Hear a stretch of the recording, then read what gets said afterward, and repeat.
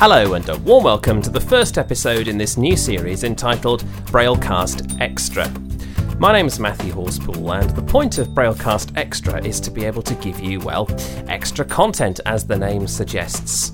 It's not going to be as polished and well produced as perhaps our mainline Braillecast episodes will be, but it will give us an opportunity to feature content that we weren't able to include in a mainline Braillecast episode, or to feature extra content that doesn't really fit within the scope of Braillecast but might be of interest to Braillecast listeners nonetheless. We're recording this first episode of Braillecast Extra against the backdrop of the ICEB General Assembly, which is taking place between the 18th and the 22nd of October. As this episode goes out, we've just finished day one of the General Assembly, in which the President has given his report. Aubrey Webson from the United Nations has given his keynote address. The nominations report has been received, and a whole load of procedural stuff has happened. And if you'd like to follow along with the conference, you can do so via live.braillecast.com or www.ucaf.org, that's ukaaf.org/ICEB 2020. But now to the content of this very short first episode of Braillecast Extra. In 2016, Megan Paul won the Onkyo International Braille Essay Writing Competition. We caught up with her in 2017 on the first episode of Braillecast, and she gave us a fascinating interview about the essay, how she came to write it, and her personal experience with Braille. On this first episode of Braillecast Extra, then, it seems appropriate for us to include a recording of Megan reading her essay. The Bumpy Road. People seem to think that living without sight must be an ordeal. Little do they know that there's more to being blind than meets the eye, and I like to point out the positives. For a start, you can read in the car without getting travel sick.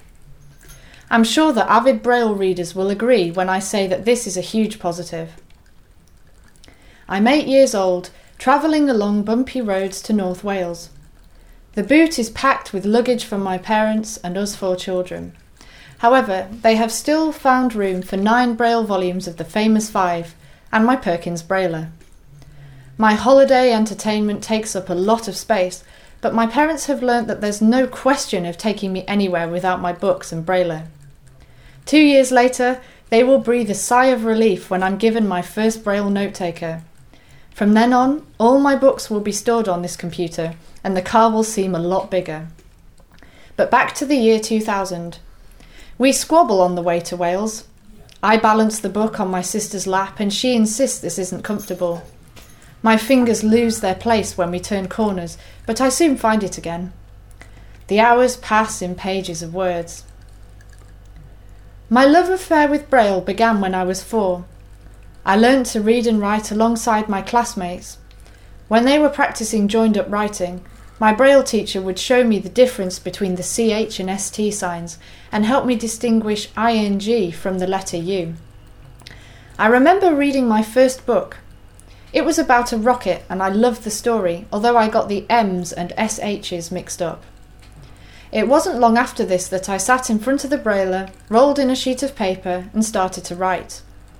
This page of simple sentences and rubbings out was the first of many pieces of writing I would produce over the years.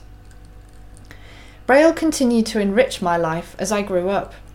The year 2000 was also significant because of my mixed emotions when the 4th Harry Potter was released. I was frustrated that I couldn't read it at the same time as everyone else.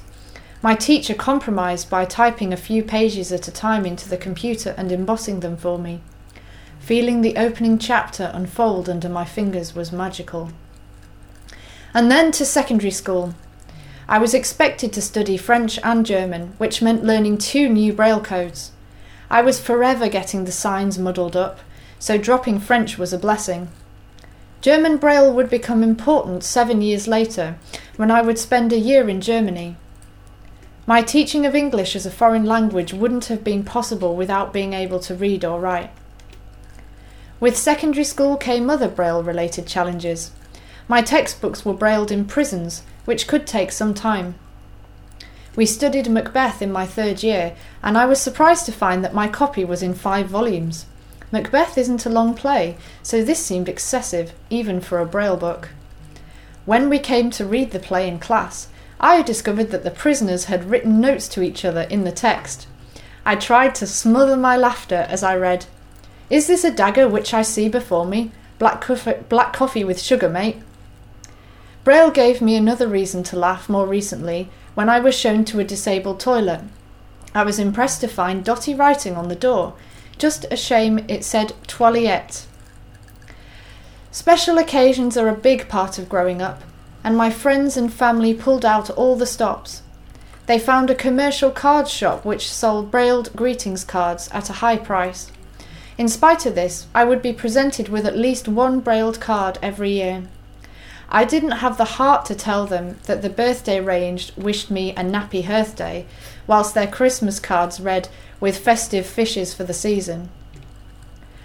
It's clear that being a Braille reader gives you a different outlook on life. Who else reads all the boxes in the pharmacy just because they can? I hope there aren't many people who have experienced the distress I felt when taking exams. Few of the papers had been brailled correctly, so that the questions were different from those in the print paper. Without the help of my teacher, I would have lost unnecessary marks. I will never get tired of asking for a Braille menu in restaurants, even though the answer is usually no. The pleasure I feel when I'm given a menu in a format I can read makes it all worthwhile.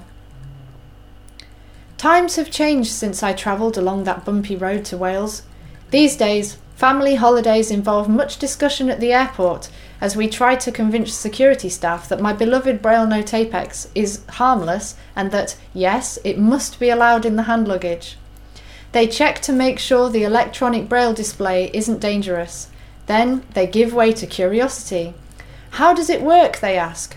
I briefly explain how each Braille letter is made up of 6 dots.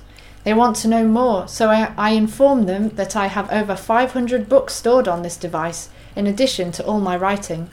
They make a comment to the effect that Braille must take a long time to write. Actually, the contractions that constitute Grade 2 Braille mean that I write as fast as the average person. I seem to have answered all their questions and they let us go. Soon we'll be on the plane, settling back in our seats. My sister flicks the pages of a magazine. As the plane glides along the runway and leaps into the air, I take out my Apex and start to write. And that's all for this first episode of Braillecast Extra. Thank you very much for listening. If you've got any feedback, as ever, please write to news@braillecast.com. Thanks for listening, and we'll see you again next time.